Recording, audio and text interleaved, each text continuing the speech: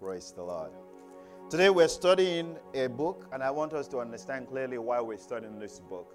I don't know how many of us have taken time to read an entire chapter of the Bible this year, but today we're reading the smallest chapter you can ever want to take challenge on. The Book of Philemon is what we want to study today. It's a New Testament. The Book of Philemon was the letter of Paul. Why do I want to study this? What is the important thing that I want to learn from this book? I mean, every believer has a journey, and your journey is going to be very hard sometimes, very challenging sometimes. Today, I want us to look at what you can learn from this book. Paul was in prison. He has been in prison for 2 years, Acts chapter 28. If you read through the verse 30, he has been in prison. And before he was sentenced to prison, actually, he has been in detention for 3 years before that time. Okay, he went to the synagogue in Jerusalem. A lot of other Greeks came, and they said it was because of Paul, because of his message. So he was arrested, he was thrown and sent to Caesarea. There he was tried by Felix, he was tried by Festus, he was detained for a while, and eventually he appealed to Caesar in Rome. And it took 2 years before that appeal got through. Eventually, when the appeal got through, he was sent to Rome, and when he got to Rome, they addressed him and said, "Why did you come?" He said, "They didn't send any charge." And it was like, "They didn't send any charge?" They said that they wanted to kill me, but I was just preaching Jesus, and they were like, "Just stay in prison until." So he was under house arrest in Rome. While he was in Rome, he wrote 4 letters. 4 letters that were very important. Today we read them as books in the Bible. The book of Colossians, the book of Ephesians, the book of Philippians. Those were letters he wrote while in prison. And then the 4th one was to Philemon. Philemon was a rich man, a rich brother. And we're going to read through, scripture by scripture, and then get things from here. He wrote to Philemon, a very wealthy brother. You can be a Christian and be wealthy. Okay? You can be a Christian and be serving God, and you are very rich. Amen. So, Philemon was a brother, and Philemon at that time had slaves. That meant he was pretty much a very interesting character. So I would like to take us through the scriptures as we journey. I just set the tone there. So Paul was in Rome under house arrest, and then he had a lot of people coming to visit him because he couldn't travel back out anymore. And there he sent letters years after Jesus had passed. I read from verse 1. It's only one chapter, but I want us to go step by step to see. Philemon, verse 1. Paul, prisoner of Christ Jesus, and Timothy, our brother. So pretty much Timothy was there with him at that time. I want us to know as well that Timothy was one of the young folks that Paul brought up and made a head of a small fellowship in a small city. And he made him pastor. And then he sent him letters to warn him and correct him as well. So, prisoner of Jesus Christ and Timothy, our brother, to Philemon, our friend. So, Paul referred to Philemon as our friend. So, he was a friend of Paul of some sort. And fellow laborer. He was also a worker. A rich man that was also a worker or a fellow soldier in some interpretations. And he said, even to folks that live in your house, Aphia, your wife, Archippus, your son, our fellow soldiers to the church that live in your house. In the house of Philemon was house fellowship. One of the things that we've done and not done well is house fellowship. Nobody wants to do house fellowship anymore because when people come to your house, they'll be checking everything and you don't want anybody in your house anymore. All right? But then we have to get out of all those fears of unknowns. To Philemon and the church in your house. The only place that is sacred to you is your house. That's where you rest. That's where you get, recoup. At the same time, you can also invite other people to fellowship in your house. It doesn't have to be some elaborate thing. It has to be a place when people come, you can chat, you can talk, you can search the scriptures, you can challenge one another. It says, to church in your house. The people that come to your house to fellowship with you, that's the church. I want to challenge us as we're studying this book of Philemon. What are the people that come to fellowship in your house, what do? Most of the time, the things that we engage and talk about all day long, all week long, all year long, is politics, soccer, football, baseball. If we are not satisfied with that, we extend it to some other things. People, city, what's happening. Those are great things, of course. But please, always factor it into our plan to also talk about something about spiritual growth. Challenge somebody about their lives. Ask them, how is God helping you? How has church helped you? How has your relationship with other people been? Challenge them, ask them, are you still serving God? You know, sometimes I feel tired about this God thing, but how about you? Bring up questions like that. Quickly, I'm sure that may not be a long conversation, but at least it's always important. Now, people that come around you, then will know sometimes your house also is a place where they can fellowship. This place is not just the only place of fellowship. So to church in your house. Grace and peace from God, the Father of our Lord Jesus Christ. I thank God every time I hear of your name. Every time I remember you, I thank God. Because when I'm praying, I know and I hear of your love. Can anyone always say, oh, I know Brother Alfred, he's always loving people. I know Sister, Buki, she's always, loving people. I know, Brother Akin is always enthusiastic about everything. Can people say that? That when I remember you, I know of your love and I thank God when I pray. I want us to learn something from Paul's relationship with Philemon here. He always also prays for him. He prays for him.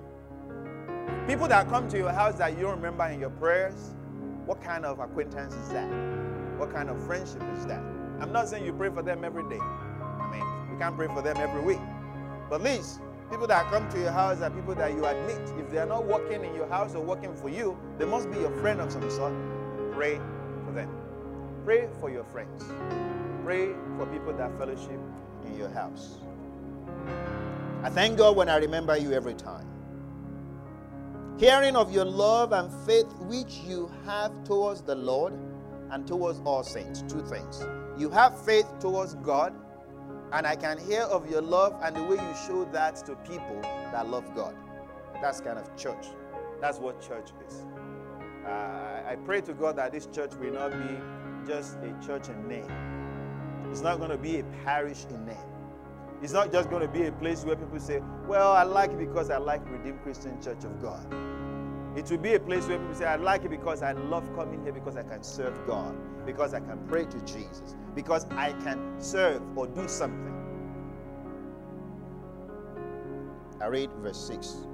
Sharing of your faith may become effective by acknowledgement of every good thing in Christ. When you share your faith with other people, let it be known. Talk about your faith. Some of us can't do that. We must always talk about our faith. For we have great joy and consolation in your love because the heart of saints have been refreshed by you. This is basically what he's saying is this. We are so thankful to God because everybody that comes in contact with you in your house, their spirits are always refreshed. Do you know sometimes you visit some people, you're always happy when you want to leave them? Because they will have asked you a question, they will have interacted with you, they will have challenged you, they will have probably just listened to you, and they will have refreshed your heart. Sometimes some people, they leave you worse. But we as Christians, we should learn from this. Paul said, I thank God for your faith and for the love and the way you share that love with other people. Please, if we are going to be real Christians, share your faith with other people. Leave people refreshed when you go. Leave people refreshed when you go. Leave people refreshed when you go. When people meet you and they just say, oh, I'm just going to talk to brother so and so, let them, after that conversation, feel like, oh, yeah, I think I'm challenged now. I think I'm encouraged now. When people tell you of things that are going down in their life, encourage them and say, don't worry. I may not be able to solve this problem, but God can help us. I pray God will help you. I pray God will strengthen you. By the time you finish, they'll feel like, somebody encourages me. Somebody's making me to feel happier. Not just happy in the worldly thing, but someone is challenging me to greater things. Someone calls you, say, oh, I'm just troubled on every side. Say, well, the Lord is on your side. You begin to speak scriptures on the phone. When was the last time you speak scriptures to somebody that calls you on the phone? Someone calls you with fear. Someone calls you with confusion. And you say, no, don't worry. God is more than able to help you. He will keep you. He will strengthen you. He will bless you. I know God will take you through this challenge. It looks impossible, but God is able. He says, every time people come in contact with you, Philemon, their hearts are refreshed. We should learn that from Philemon. He was a rich man. He had a big house. He had other people coming to the house there, but he used his house. Every time we go to church now, we feel some sense of burden. That should never be. It should be a sense of fellowship. Sense of fellowship. Verse 8. Philemon chapter 1 verse 8. Now this is where the story begins, of where you will see some things we can learn as Christians. Therefore, though I might be very bold to command you, yet for the sake of love, I would rather appeal to you, because I am just the old brother Paul that you know. And I'm also a prisoner of Jesus Christ. What is he talking about here? He says, look, I am very old. Look, I am a prisoner. I know you have been a fellow laborer. You have been a good brother. I might as well use that relationship and command you and say, Brother Philemon, do something for me. But no, I won't say that. I would rather beg you in the name of God. I would rather beg you in the name of God. Verse 10. I appeal to you for my son Onesimus. Who was Onesimus?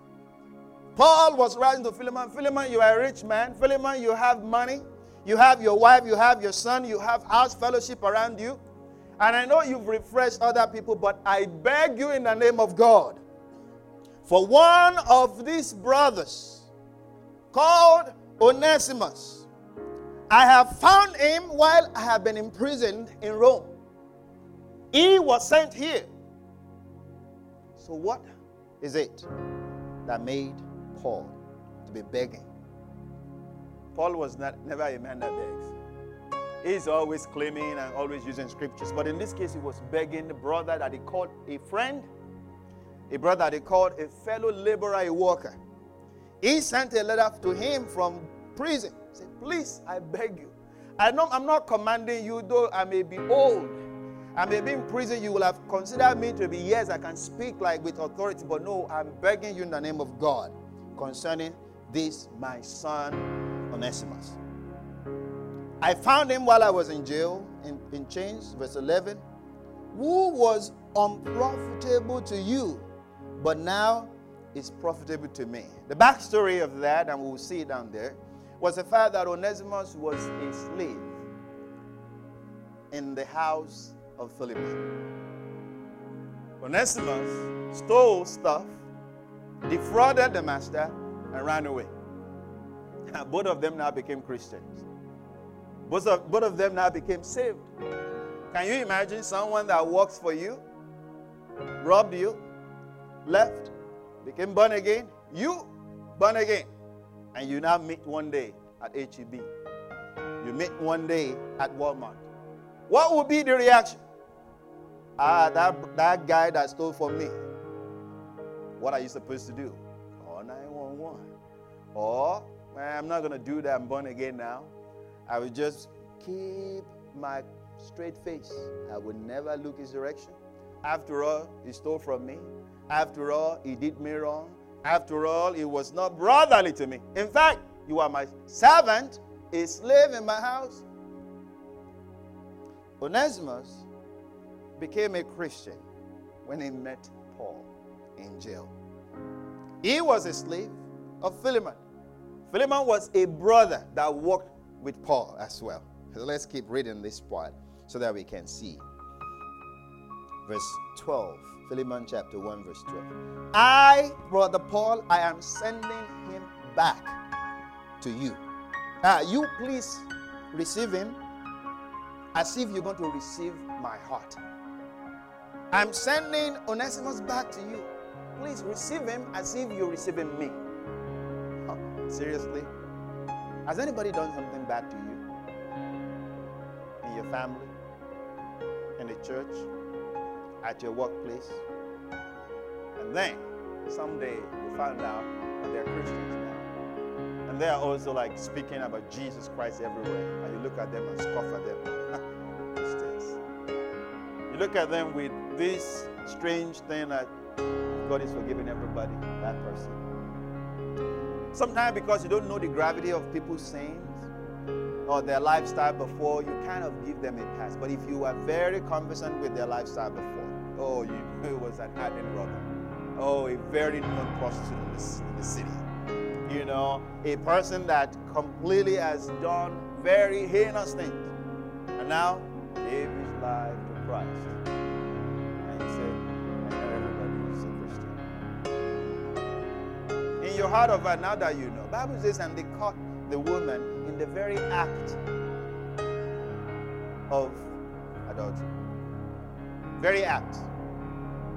You know, when they're caught in the very act, that means they have evidence. In today's world, it means that there is a Facebook picture or video of what happened. So a Facebook picture or video of what happened that was recorded or probably streamed live, that's Facebook Live, right? So everybody knows it. And now that brother became Christian and then comes to your church. And the moment he's walking is that, you know, I don't want to say it. You just keep the person next to you. People like you. I want us to look at it. What kind of Christians are we? I'm not saying we should not have judgment. I'm just asking us to be Christians. I'm sending him back to you. Receive him as if you receive me. Verse 13. Whom I wish to keep him with me, so that on behalf of you, he can help me while I'm in this house arrest. Because I'm under chains. But I still must preach the gospel. So I need some other people to help me run around in this city of Rome. Because if you read Acts 28, the Bible says that every single worker in the house of Caesar heard the gospel through Paul. Even the soldiers that were making sure that this guy never gets out. He was still preaching to them. Oh, what a Christian. We're not like that because we're smart. So we don't forgive. We're not like that because we're smart. Because we always remember the bad things people do to us. Oh, but Bible tells us that yes, you must always forgive. I don't want anybody to signal it, but please, is there someone that still offends you badly right now and you don't want to forgive them? I beg you in the name of God, please forgive. Well, you say, it's because you don't know the details. And there is always devil in the details. And that's why you need to kick the devil out. There's devil in the details because, you say, if you being a Christian, you can preach it. But can you do it? They asked Jesus, how many times should my own brothers hurt me before I stop forgiving them? 5 times? 4 times? 7 times? You say, well, that's convenient. Let's do 70 times 7. That's basically saying, look, and don't let your anger stay till tomorrow, right? Just try and keep the record for one day. How many times should not my church members, not someone that work with me at office, at least that's casual, I'll get away from them after 7 hours. My brothers, someone that is close to me, someone that can, when he hurt me, it really hurts bad. Sincerely, if there is any lesson we're going to learn from Philemon, it's Paul begging him, says, you are a brother, you are a fellow worker. Your house is a place where people come as church. However, someone robbed you, someone stole from you, someone that you own as a property. You could have put everything out there to arrest him and do everything. But now, he is now a Christian. His name is Onesimus. You know him. I could have commanded you by authority, being an old person, because we work together, and say, please, just let this brother stay with you. But I beg you, receive him back as if you're receiving me. Take him. I would love to keep him with me in Rome so that he can help me with the work of the ministry because I can't go out. They won't let me go out. I'm under house arrest. But it will not be of great use for me. It will be greatly used in Colossae, where you live. Verse 14. But without your consent, I wanted to do nothing, that your good deed might not be by a compulsion, as if it were, but voluntary. I want you to voluntarily show forth your maturity in God now. To forgive a slave you owned, that has stolen from you, that ran away from you, now found Christ, to accept him back. First of all, I want us to know greatly beyond just someone that, that hurts you back. If anybody becomes a Christian, please accept them. If someone truly, truly, truly gives their life to Christ, and you can tell that this person is confessing and is acting in line with the Word of God, accept them. What if they've done something bad? And I mean really bad. Let's talk really bad now. What is bad? What if someone already killed somebody before? You say, we can't be foolish. We're Americans. I'm an adult. How can I forgive such a person? Oh, yeah. That's what God is asking you. What if someone has done something really, really bad and you get to know about it? Oh, well, yeah. As long as the person actually repents, repentance is not words. Repentance is action. Someone turns around. Someone begins to say, I used to be this, I do them no more. I used to do this, I do them. Of course, well, you say, well, but I know people. They will change again. But then, yeah, Christ could have said that same thing to you and I. Oh, I know, brother, Fokumla. He will change again. So don't let me forgive him. No, but Christ never does that. He says, for as your sins are, I move as east is far away from, I separate them. I remember them no more. God is not a God that has amnesia. It's not a God that he cannot remember. But he chooses not to remember, and he's asking us to be like him.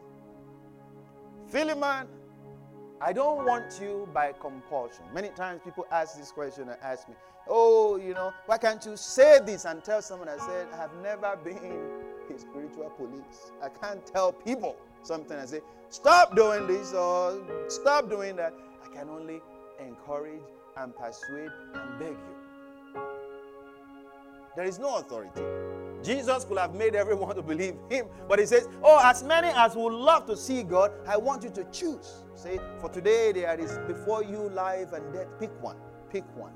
So I beg us in the name of God. Philemon was a rich man. Philemon had his own family. He was using his own house as a church. He had slaves, of which one of them was Onesimus. Onesimus stole, robbed, and ran away. But somehow, let's see this. Paul convinced Onesimus, go back to your master, but now I want to go there and serve. Oh yeah, if I was Onesimus, I'd be like, I'm going back, but not to where I used to be a bad person. I will go somewhere else if you want me to go, but here is the thing, we just learned that. God, where will you want me to be used? Where will you want me to be used? Paul knew something about Colossae very well. If you read the book of Colossians, you will see the mind. If you read the book of Acts, you will see how Paul, having interacted with people in Colossae, he challenges. Paul was a man that suffered a lot. He saw a lot. He understood a lot. He saw all kinds of challenges. So when he set people up, when he started ministries, he would see, there is problem in this city. There is problem in this city. There is problem in this city. And he will encourage more people to go and stay in those places. That's why we call him an apostle. He has missions. Missionary he was. Verse 15. For perhaps he departed for a while for this purpose, that you might receive him forever, no longer as a slave, but more than a slave, a beloved brother, especially to me, but how much more to you, both in the flesh and in the Lord. He left you, but I perceive God, being God, that he allowed all these events to transpire, and now he's coming back to you. He left you as a slave, but he is coming back now. I wanted to take him not as a slave, but as a brother. That's hard, especially if you are the boss. It says, take him back. But not just in the flesh, but also in the law, because it says, when it comes to you, I want him to serve. He could have stayed with me in Rome, but I want him to serve. One of the hallmarks of a great Christian is service to God. And that service is independent of time and place and circumstance. Every time I've been challenged, why are you still in Redeemed Christian Church of God? I'm like, so where do you want me to go? Well, there are so many churches. There are so many closer to my home. At least I can count 20 before I get here. But where God wants me to serve is where God has placed me so that I can meet brothers and sisters, that we can talk together and live together and challenge ourselves. Tomorrow, if God sends me somewhere else, I will go. Peru, Iceland, the long way. I'll go. I'm sure everybody's like, deceive yourself. I know you can say it on the pulpit. Let God hear you for once. Oh, absolutely. God hears me every time. Every time. He hears me in my heart. Who here will volunteer to go to Saudi Arabia? The only thing we want to go is UAE. We want to go to UAE to shop, not for missions. But if God is going to send me anywhere, I want to go anywhere God will have me, because I know wherever God will send me, He will bless me there. And the blessing is not money. The blessing is the peace of mind and health. The blessing is being constantly with God. Yesterday, I taught my children a lot of things because, we challenge ourselves. It was teaching them anatomy of the brain. And we're talking about concussion, mild trauma, and everything. And they were asking questions. I said, okay, so you know now that your brain has about 100 billion neurons. And, if you have a massive head shake, you could lose some of the connections in your brain and you will not be able to remember things. And to them, it was amazing. So how do memories form? Well, you see things that register in your brain, and then that's how it is, and then you can lose them. You see people with Parkinson's disease and all kinds of things that they have smaller brain over time. So they're like, oh wow, so all these things God made. I said, well, yeah, God. So can God stop anything from happening? Absolutely, yes. God can make the brain to heal back. But really, most times, they don't heal back, when you start losing connections. And they begin to ask so many more interesting questions. And then we were talking about the liver, the functions of the liver and everything. I had to show them videos. We do text, we watch the video and we do question and answer. And one thing I see is that, they constantly wonder about the structure of God, how He made us and everything. And one thing I see from them is the fact that God has placed me right there for them now. If tomorrow I'm dead and gone, I will not be able to fulfill that purpose. And that is the essence of placement. God places you somewhere so that you can be functional, so that you can discharge your duty. When the time is over, it's over. Oh, when I'm lying dead somewhere in the box where they put me, I don't know whether it's going to be brown cover or gold cover or whatever. I'm sure it's going to be far away from where I really want to be. I will not be able to teach them any of those things. And that is what purpose is all about. What's your purpose? Why are you here now? Oh, time is running away. Every time you hear the tick of that clock, that is one less time you have. Oh, I wish I could do something. I wish I could carry more weight. No. Yeah, time is going. Every time you keep wishing and wishing, time is going. Which I believe, because it's what you do now. Paul said, the purpose for which I believe He came back to you, I want you to understand it. This man was a slave before, but he's coming back. I beg you, receive him as if you're receiving me. He was unprofitable to you before, but please consider that he comes back in the flesh. But not just as a slave, but as a brother, because now he has changed. I met him while I was in prison. I could have detained him. I could have used him in Rome. There is a lot of work. The reason why they said all roads lead to Rome was because Rome was the center of civilization at that time. So it would have been a great missionary work to keep Onesimus in Rome. Paul under house arrest, that was one restless man of God I've ever seen.